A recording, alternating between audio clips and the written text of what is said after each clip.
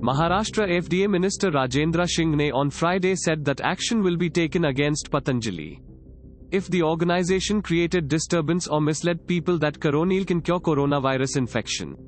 On the 23rd of June, Patanjali had launched Coronil and Swasari, what it claims is the Ayurvedic solution for treating coronavirus infection, which they said has been shown 100% favorable outcomes during clinical examinations on affected victims at Patanjali Yogpeeth in Haridwar. Thanks for listening to the latest news Suno. Download the latest news Suno app or visit latestnewsuno.com. Subscribe to our podcast on Spotify, iTunes or Google Podcast.